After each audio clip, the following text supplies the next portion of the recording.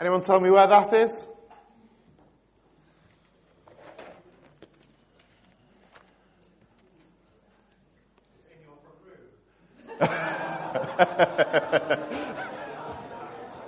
No. That's Anfield. It's Anfield. Don't worry, this is not a football illustration, just in case you're a City supporter biting your fingernails this morning. Or like me, a Stockport County supporter. They got promoted yesterday. Amazing news. No, this is not about football. This is about Billy Graham. 1984, Mission England. I was there. I was quite little. I was there with my mum and my dad and my grandma and my granddad. And this is the point in that evening when the appeal happened. And you can see Billy Graham is there. He's been preaching and he asks, who will commit themselves to Jesus Christ? Who wants to be born again by the Holy Spirit? Look at all those people going down to the front.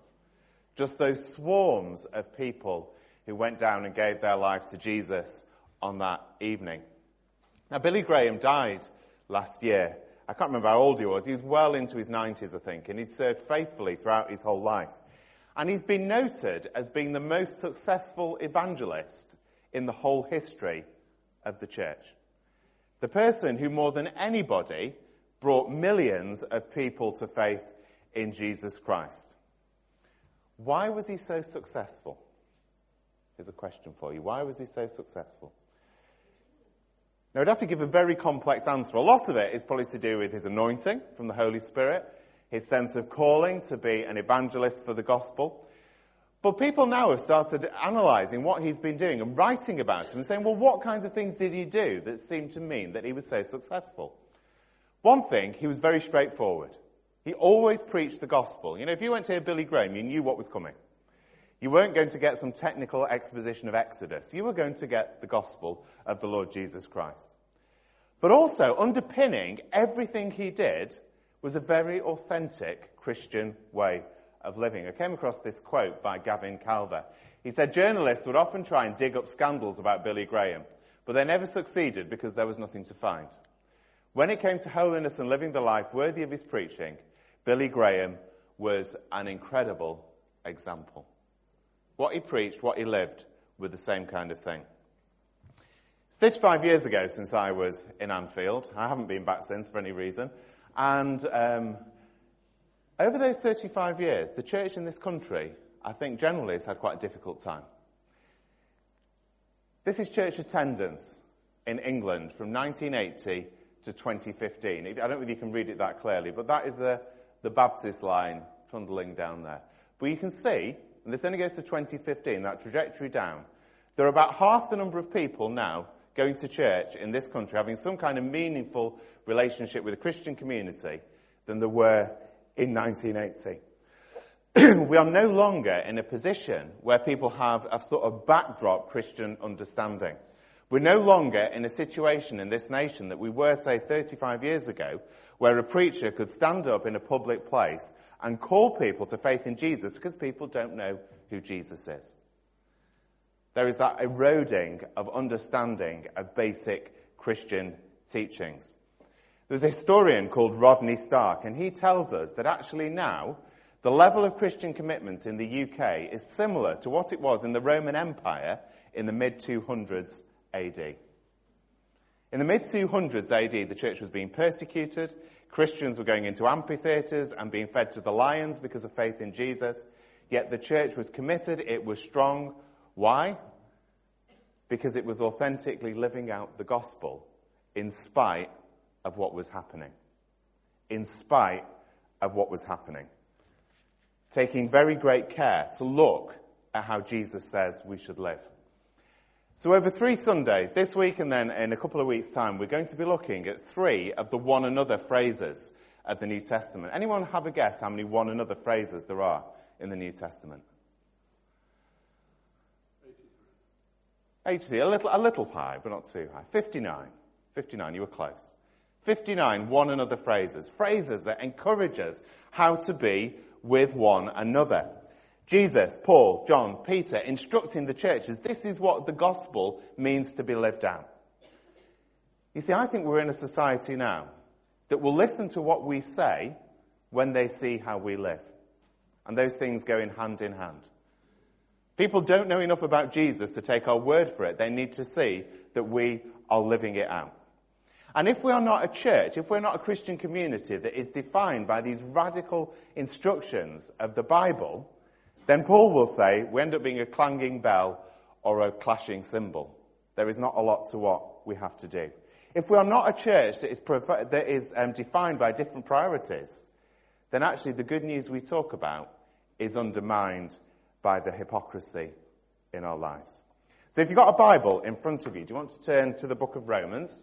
And we're in chapter 15, and we're reading verses 1 through to verses 7. It's page 1077 if you've got a church Bible in front of you.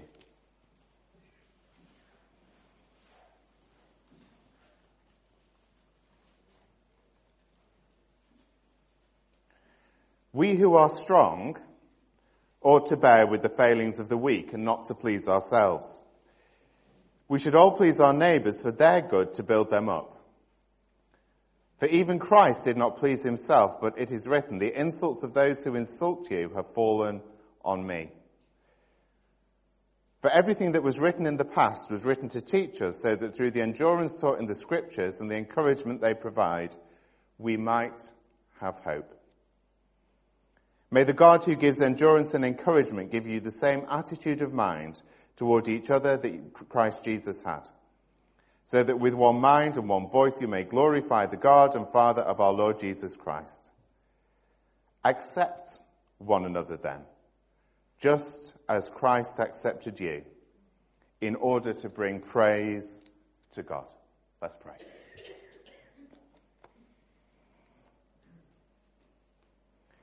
Lord, our aim is to bring you praise and glory.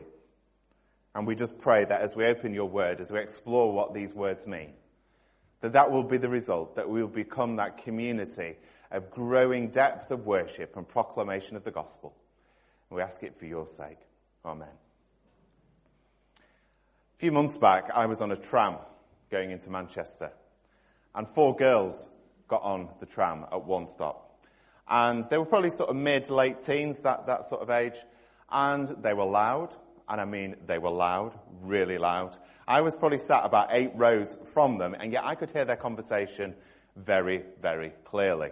They were also really quite coarse in their language. I won't tell you the words they were using. I'm not able to tell you what they were talking about because it was really, really rude. And there were people watching them. I don't know if you've ever noticed this on public transport, but people do various things. People sit there like this, and they just gaze into space, no matter what is going on around them. Have you noticed that? Particularly happens if you're in London on the tube. You know, anything could happen and they're there like that, just staring blankly. Or they're staring at their phone doing exactly the same thing, but not taking any notice. And then there's people being very British in their disapproval. So they sit there, still with that sort of stony face on them, but every now and again they do this, and tut quietly under their breath. But never loud enough so that if anyone noticed they were doing it, they couldn't immediately revert to the piercing stare that goes forward. So it's interesting. There's an interesting dynamic on this tram at that point.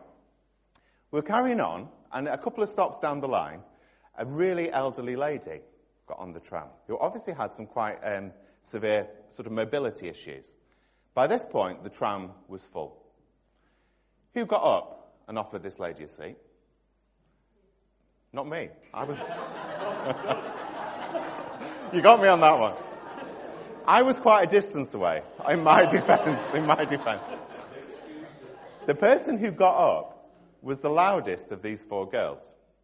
She got up straight away, offered her seat, and then proceeded to have a very loud conversation with this woman, but a very pleasant conversation. She made this woman feel welcome, accepted, and just valued as a human being.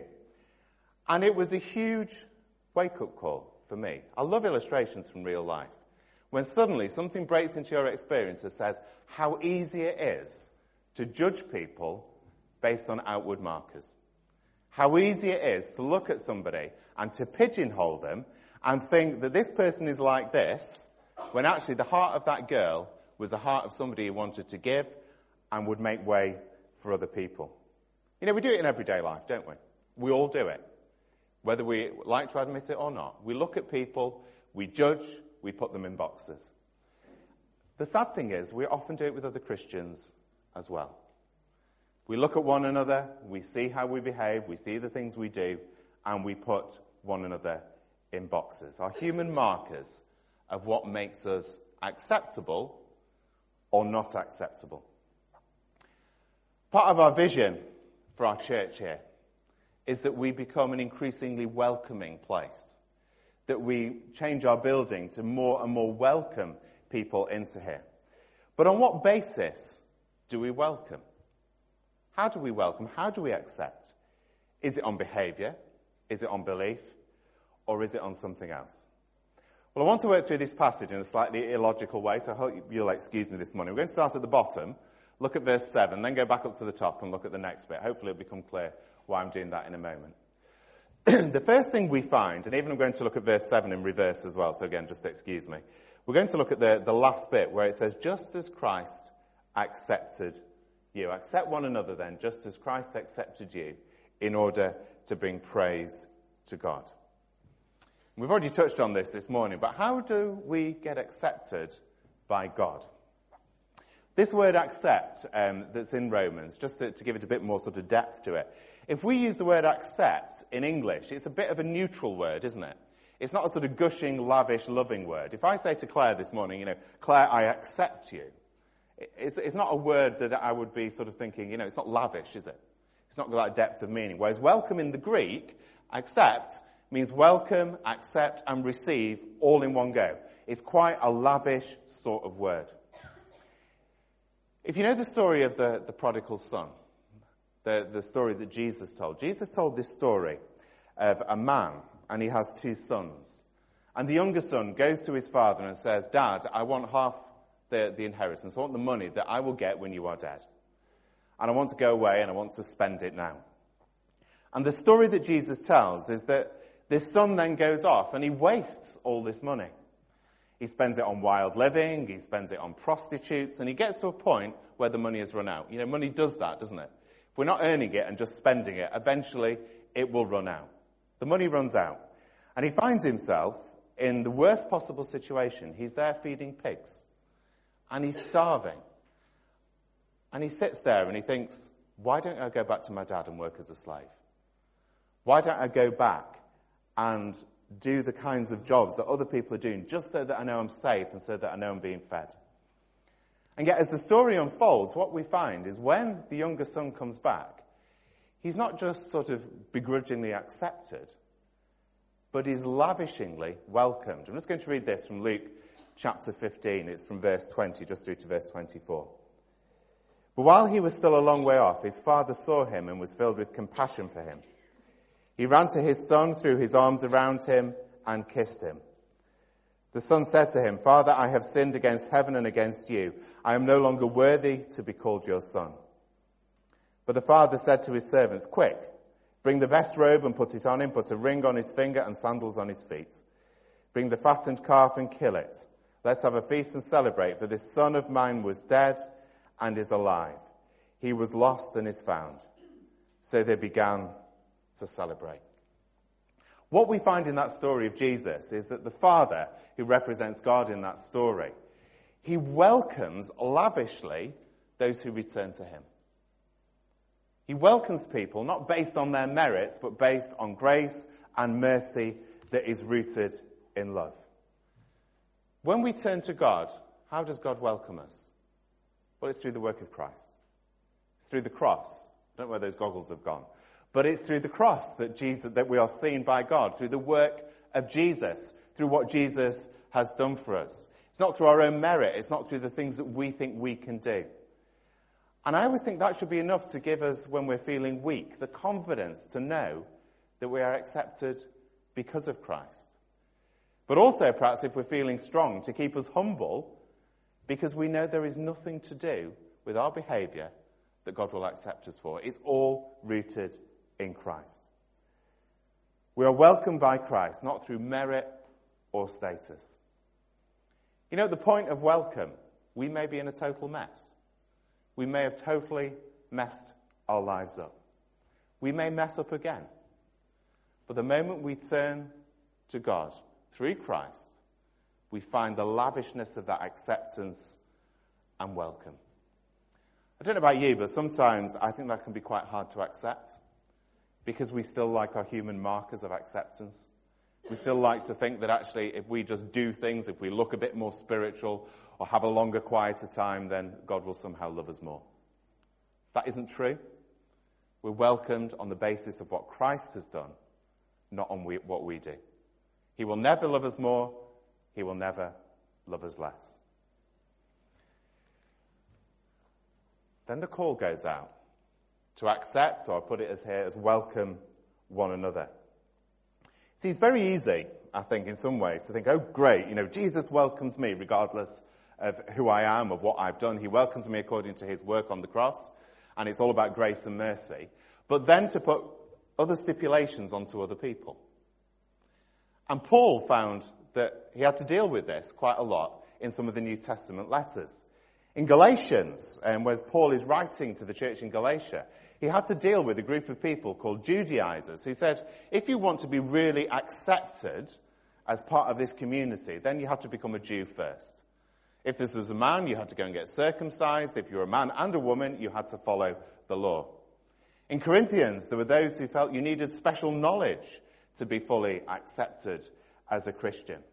And it all became human markers. These are the things that we put to say that actually, if you want to be really welcomed into this community, you need to do X, Y, and Z. Not just based on the cross, it's based on something more. And sadly, this continues to happen throughout churches and Christian communities right up to this present day. I was once in a church in the summer, and I wasn't preaching or leading. I had no role to play in this church other than just visiting. And it was a scorching hot day. So just like Nick, who is sat in front of me this morning, I hope you don't mind me using you as an illustration, I came to church in shorts.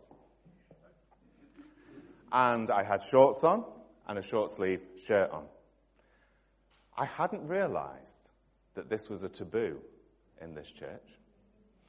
So as I went into the church, I had people doing these kind of things. I had people looking me up and down. I had people not really saying things, but obviously thinking that I was unacceptable because the bottom part of my legs were showing. It's interesting, isn't it? How we put these things, these walls up that say to be acceptable, you must do X, Y, and Z.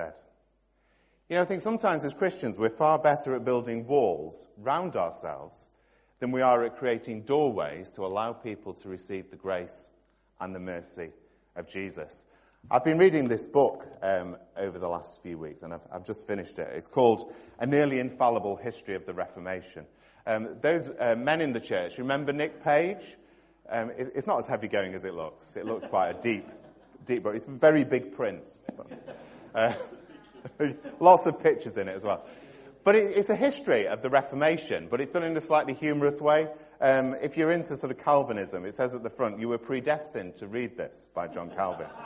So that's the kind of nature of the book. But in this book, it gives a warts and all sort of history of the Reformation.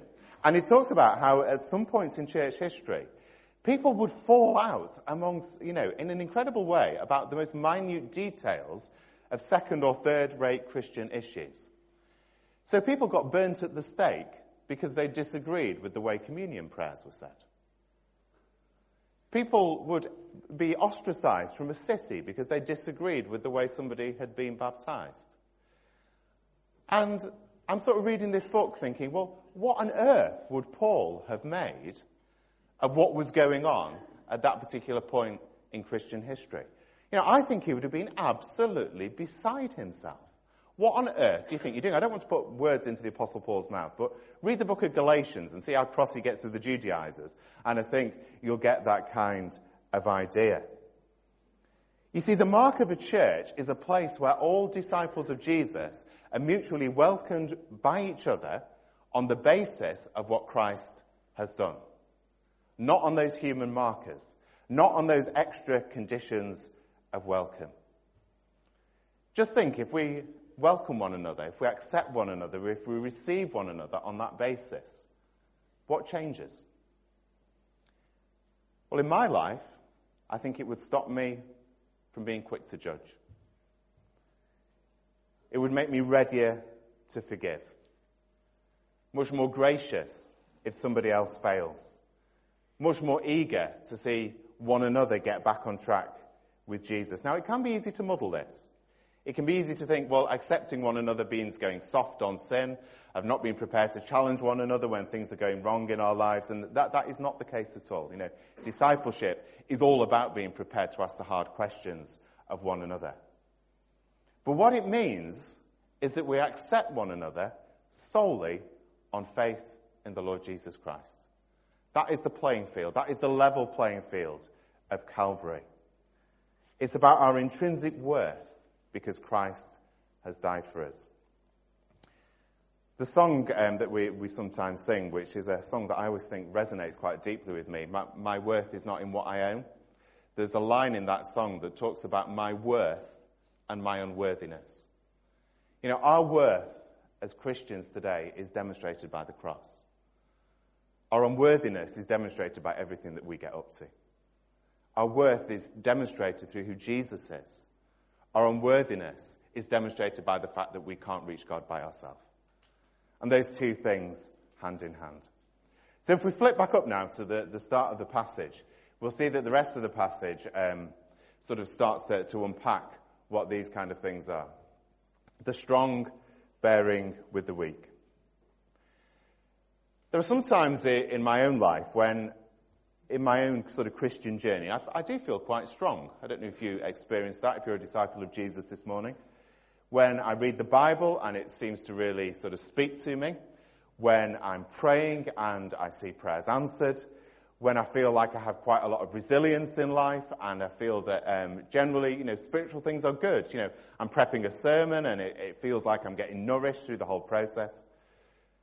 But then the flip side is, there are times in my own life when I feel absolutely hopelessly weak. When I feel like I'm praying and it's like there's a ceiling and prayers are just not sort of getting there somehow. When I'm reading the Bible and it just doesn't seem to resonate in perhaps the way it did a few weeks previously.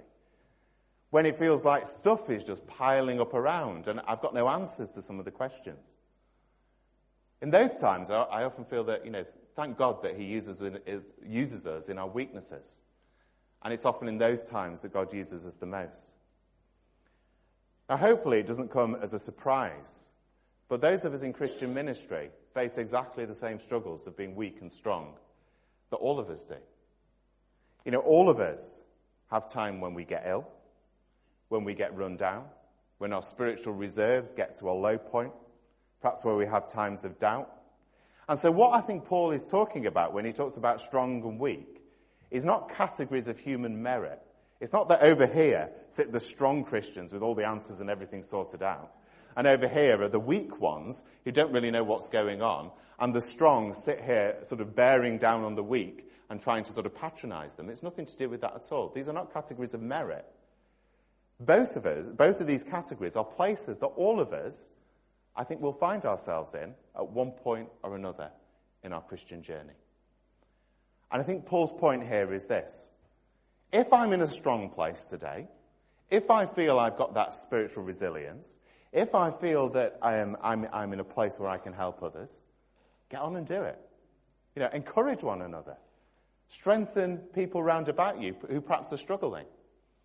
However, at other times, if I'm in that place of feeling weak, don't just live with it, don't just sit there, but actually have the sort of the wherewithal to go and share that with somebody and allow somebody else to encourage you. Allow somebody else to strengthen and to develop your own faith. It appears that in the church in Rome, there were those who were feeling spiritually strong, and they were just using it as a platform for patronizing other people. This is not what this is about. This is about this mutuality, this one another support. Verse 4. For everything that was written in the past was written to teach us, so that through the endurance taught in the Scriptures and the encouragement they provide, we might have hope. I think what Paul is getting at here is that the purpose of accepting, of bearing with each other, is that we grow in endurance in faith. we grow in endurance. This word endurance, or we could use another word, sort of resilience, is an interesting word because it's a word that suggests sort of developing an inner strength. Anyone here ever run a marathon? Did you find it easy? No. Anyone find it easy? Arthur, did you find it easy? The first few miles. No, I've never run a marathon. I occasionally run to the shops or something like that, but that's about the extent of my running. But I know if I'm going on a really long walk, which I do a lot more of, there is a sense that you just have to keep going, don't you? You have to keep going. And endurance is the ability to actually get to the end, having kept going all the way through. If we want to endure as a Christian, if we want to get to the end, and Paul will say about, running the race and getting to the end and knowing that we've run it well, it's about developing this spiritual endurance, about knowing who we are in Christ. A resilient Christian, an enduring Christian, is not a superhuman or a spiritual hero, but a person who simply refuses to let go of the hope that we have in Jesus. And a person who will look to others when they're weak and will be there for others when they're strong. Is that us? Are we living as community like that? And then we get to verse 5 and we come full circle with Paul praying for the church to have the same attitude that Christ has to each other. Now all this is really important, isn't it? To be able to welcome one another on the basis of who we are in Christ. To be able to accept one another because we are all the same. Sinners saved by grace. Sinners in need of a Saviour. All mercifully bought through what Jesus has done at Calvary. But this is just a starting point, isn't it? This is just a starting point because we are also called to be missional. The church is called to evangelize the world. We are called to pick up where the generations before have left off and keep proclaiming the gospel. The church is never meant to be a sanctuary for the saved. It's never meant to be a repose for the righteous or any other fancy alliterations you can think of. My imagination ran out at that point. We are meant to be the place where people can explore, where people can come in and feel accepted, where people can come and ask those difficult questions, where people will find that there is an unreserved welcome. If we can't welcome one another, how do we ever think we're going to welcome prodigals who are returning? If we can't welcome other Christians and accept one another, how are we going to extend that outwards to reach into our communities in the way that Jesus did? If you look at the ministry of Jesus, I don't know if you've ever noticed, it's quite messy and earthy. Jesus didn't just deal with nice people. He dealt with people whose lives were in an absolute mess. The woman at the well, somebody whose relationships are all over the place, who's more or less been ostracized by the community. Zacchaeus. I can't imagine Zacchaeus was a very nice man, really. Not before he became to know Jesus, anyway. He was defrauding people, left, right, and center. And yet, he welcomed Jesus, and Jesus welcomed him. Paul. Before Paul met Jesus on the road to Damascus, he was persecuting Christians and watching them being murdered for their faith. You see, right the way through the ministry of Jesus, we see him welcome the doubters, the prostitutes, those who've been abused.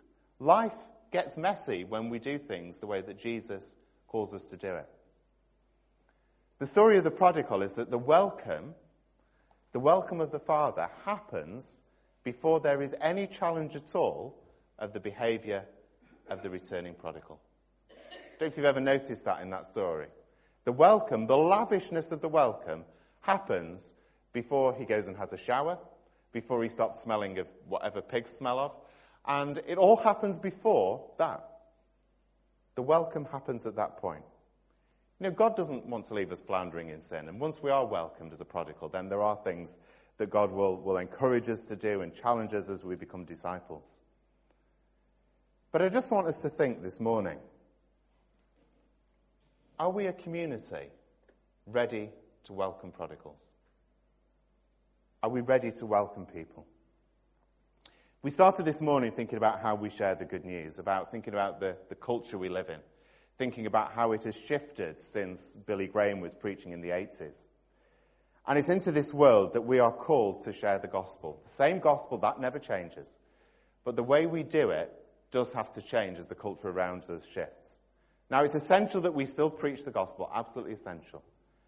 But I believe it is equally essential that people see it lived out in our communities. That people see that we are not hypocrites. That they see that the gospel that we preach resonates deep within our lives. You know, our building that we're sat in this morning will change over the next few months. There'll be that welcoming area in Ridgeway where we can welcome people for a drink and those kind of things. Things will happen in here. We will have chairs that are easier to move around, that are hopefully a little bit comfier, and the sound will be clearer, and lots of nice things will happen. But you know, if we do that and then become precious about the building and stop welcoming people, let's not bother. You know, if we do that and then can't welcome in the returning prodigals, we're wasting our time. This needs to be all for what we've been called to do in sharing the gospel. Let's just be reminded again of the welcome of God through the work of his Son, Jesus Christ, who has called us to be adopted heirs, his sons, his daughters, his forgiven people. Let's welcome one another on that basis and then welcome the communities around us to join in with that welcome we have received. Just want to think of three things in closing. First thing, do I know the extent of Christ's acceptance or welcome of myself? Do we know that? Does that resonate with you this morning? Do I accept other Christians in the same way? Or do I have my other human markers that I want to put around it? Am I, and this is individual, prepared to welcome returning prodigals? I'm just going to leave those up for a moment. If the music team could come back up, they're going to lead us in a moment in a couple of songs to finish. But let's just spend a moment just reflecting on those things, and then we'll pray together.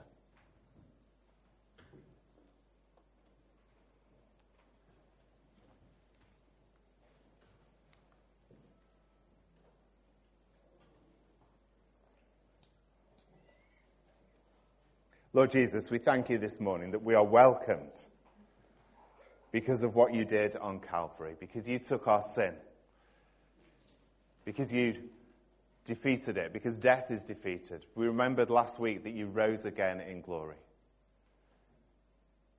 We thank you that that is the basis on which we are welcomed and on which we are called to welcome one another. We just pray for us as a church here this morning. We pray that we will be a church known for living out an authentic Christian, gospel-centered way of being. And that through that, through the words that we say, that we will be able to welcome those who are returning to you. Thank you, Lord, for the lavishness of your welcome. Thank you, Lord, for your presence.